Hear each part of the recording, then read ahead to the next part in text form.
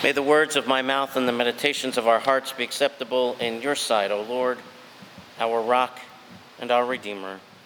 And all of God's children said, Amen.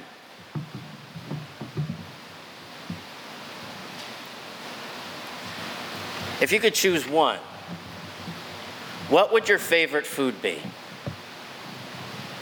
What's the food that you could eat once a day for the rest of your life if you had to?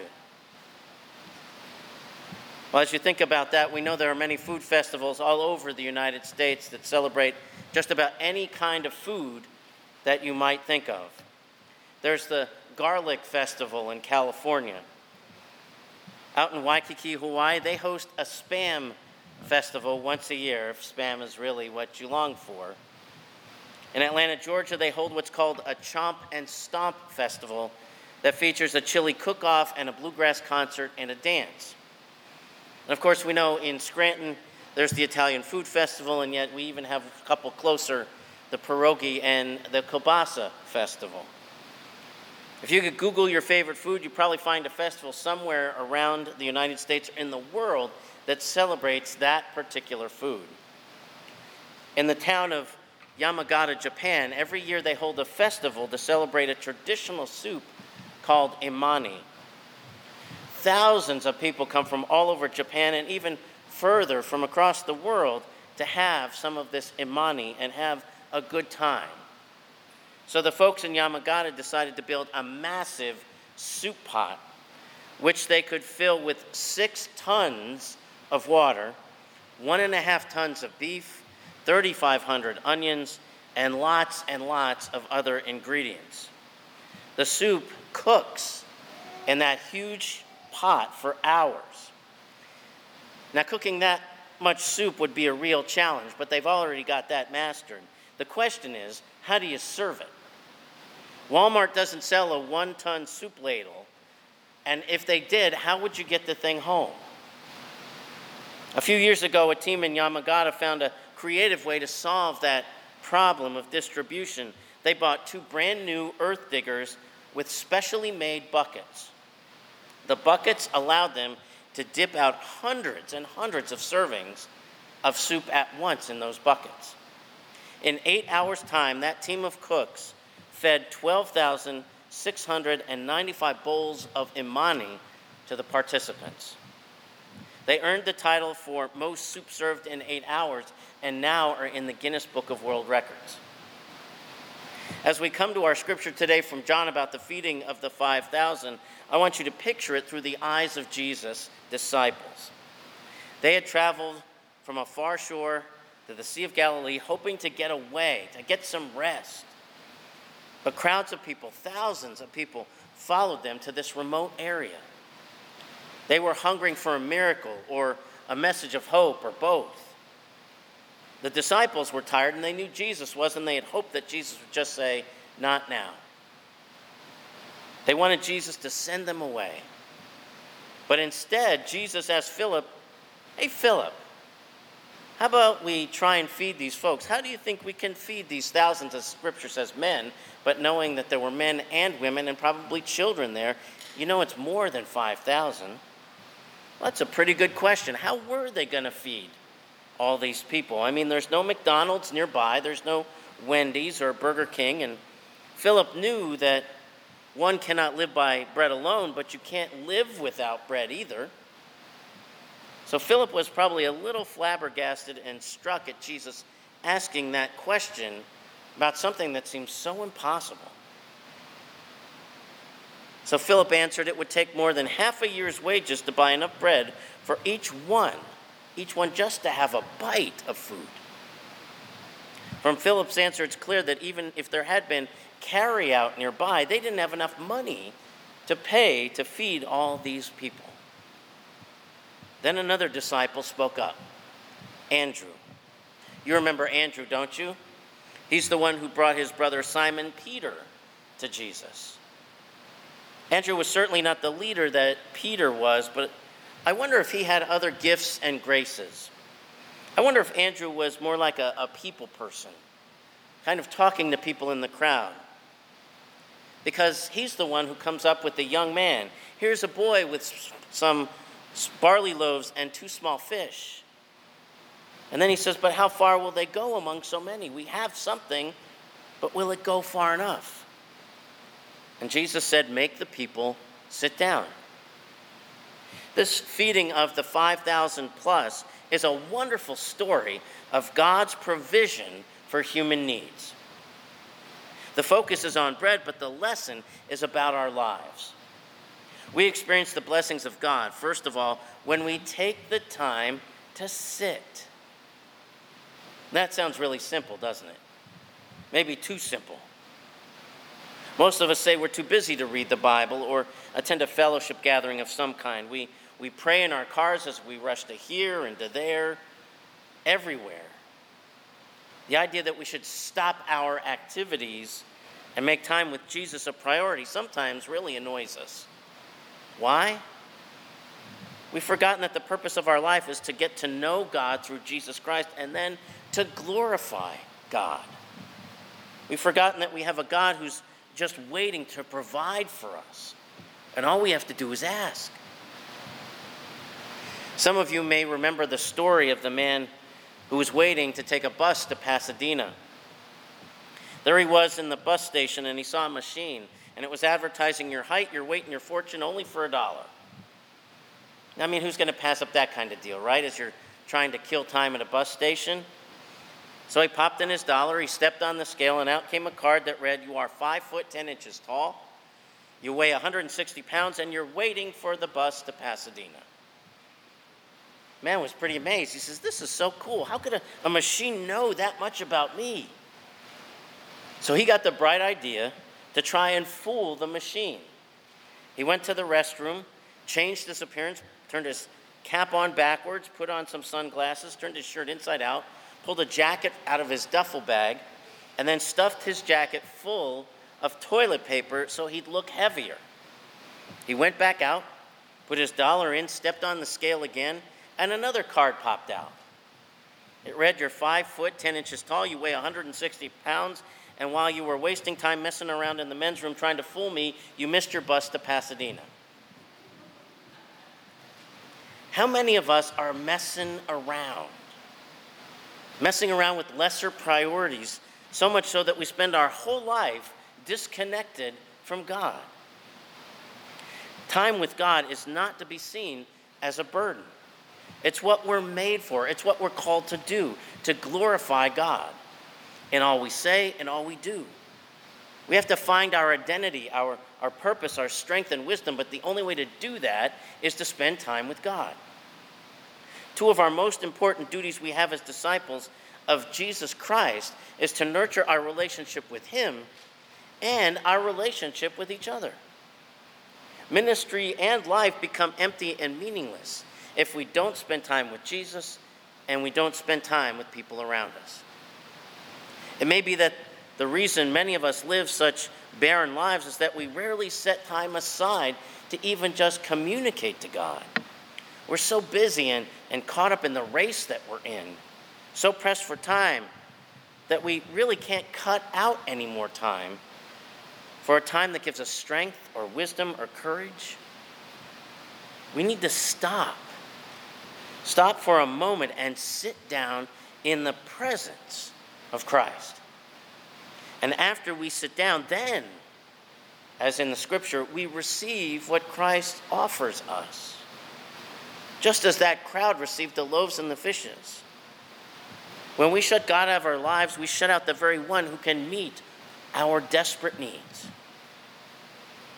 Christ's greatest desire is to provide us with the good things of abundant life.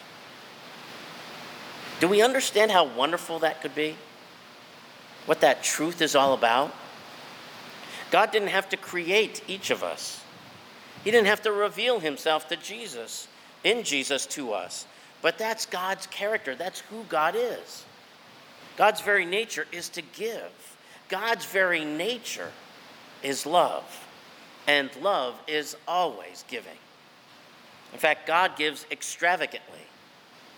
If we are not receiving from God, the problem may be on our end. For God is giving and loving. Famous dancer and choreographer Bob Fosse was known for being abundantly generous. When he went out with friends or colleagues, he always grabbed the check and paid for everyone that was there. When he died, he set aside $25,000 in his will with instructions for 66 of his closest friends. They were to use the money to go out to dinner together one last time. Even toward the end of his life, he was the one thinking of ways to show his appreciation and love to those around him. In the same way, God never stops thinking about you and I. As a loving God, God awaits the opportunity for us to ask and then meet our needs, but we're not accustomed to receiving from God's hand. And at times, it doesn't even occur to us to pray. I read somewhere where you can't accept God's blessings if your hands are already full. We have to be empty. We have to take the time to be open. That's why we wander blindly from problem to problem. We don't sit down. Jesus said, "Make the people sit down." Then he took the loaves, and when he had given thanks, he gave out the loaves and the fish to all who were seated, as much as they wanted. So also do we receive God's blessings when we sit and we wait, and when we receive what God has to offer us. Notice how John finishes that story. When they had all had enough to eat, he said to the disciples, "Gather the pieces that are left over. Let nothing be wasted." So they gathered them and filled 12 baskets with the pieces of 5 barley loaves left over by those who had eaten. Why is there so much food left over? Because that too is God's nature. When we receive what God has to offer, we discover that God provides for our needs, but also that it's extravagant and abundance. One of the lessons Jesus tries to teach us is that abundance and extravagance of God that he lays out before us. God's the one who provides that abundance, who sets before us a table in the midst of our enemies, who fills our cup to overflowing, who, when wine is needed for the wedding feast, tells us, "Fill the water pots and fill them to the brim," who, when the prodigal returns home, kills the fatted calf and throws a huge party. We become so cynical, so fearful, we don't really trust that God can really be that good. We don't trust that God really knows our deepest needs. And so we become stingy towards God and then stingy towards others. We live with this constant sense of anxiety and wariness of everything that goes on around us. Most of the worries that fall upon us would disappear in a moment if we would just take the moment to lean back a little bit, to rest ourselves on the extravagance of what God can provide. That doesn't mean everything's going to be sweetness and light as we live out our faith, but it does mean even in the midst of the storm that is raging around us, God's extravagance is on display and available to us. A small group of children was asked to describe what abundance means to them. Allison, age 7, said, "Abundance is an extra bowl of ice cream and getting to stay up late and laughing a lot." Emily, age 9, said, "Abundance means I have as many books as I want to read and lots of warm clothes for the wintertime, and it means there's always lots of love." Brian, age 10, said, "Abundance means we have everything we need, even though we don't have everything we want yet. It makes me feel safe." I want you to hear and think about Brian's answer again. He said, "Abundance means we have everything we need, even though we don't have everything we want yet. It makes me feel safe." Every miracle Jesus ever performed, including the one we heard today, was meant to show us the priorities of the nature of who God is. The healings, turning water into wine, feeding the multitudes, calming the storms, all of the miracles emphasize the priority and nature of our God, who wants to provide for our needs, to make us safe. So why does God even do this? Because God wants to receive that extravagance so that we may then tell others what we have been given and then offer it up to other people, so that then they might experience the extravagance of God's giving and grace and love. God has so many blessings to pour out on all of us. And all Jesus does is ask us to sit down and receive what he has for us. What God has to give, God gives with extravagance. The Apostle Paul wrote, "No eye hath seen, no ear heard, nor the heart of one human conceived, what God has prepared for those who love him." We can't even begin to know what God has for us because it's so extravagant and abundant. And all we have to do is sit down and receive it. In Rome, right next door to the Vatican, is a beautiful 19th century palace. It's called the Palazzo Migliore, and it was recently up for sale. Its size and beauty and location right off St. Peter's Square made it worth a small fortune. And someone could have made a lot of money turning it into an exclusive hotel. Notice I said someone could have. Instead, the family who owned it chose to donate this gorgeous palace to the Catholic Church, their neighbor. And Pope Francis made a decision at that moment that I think made God smile. After the building was renovated in November of 2019, it opened its doors to the homeless in the community. The palace, which has 16 bedrooms, houses about 50 homeless men and women. Volunteers provide them with hot meals every day. Residents there report that the palace feels more home-like than the crowded shelters that they usually end up going to. Sharon Christner, a researcher working on the project involving the homeless there, said this: "What is special about this place is that it's not about maximizing dollar signs, but giving people a really beautiful place to be with the idea that beauty can help heal them." The Palazzo Migliore is a vision of abundant blessings offered to people around them. God has prepared that blessing for those who love him. Homeless people in need of food and shelter are welcomed into a luxurious mansion, offered a place to put their heads, and fed hot meals. Curious crowds of people following Jesus are invited to sit for a surprise meal in John, and they all eat of their fill. And there's still plenty left over. This is a vision of the nature of a loving and generous and extravagant and abundant God who desires to provide for the needs of all of his children. So what does that mean for you and I? Again, it means we need to sit down. We need to sit down. You know that moment I'm talking about. You've been out in the yard working all day. You've been doing something all day, and you take just 5 minutes to sit.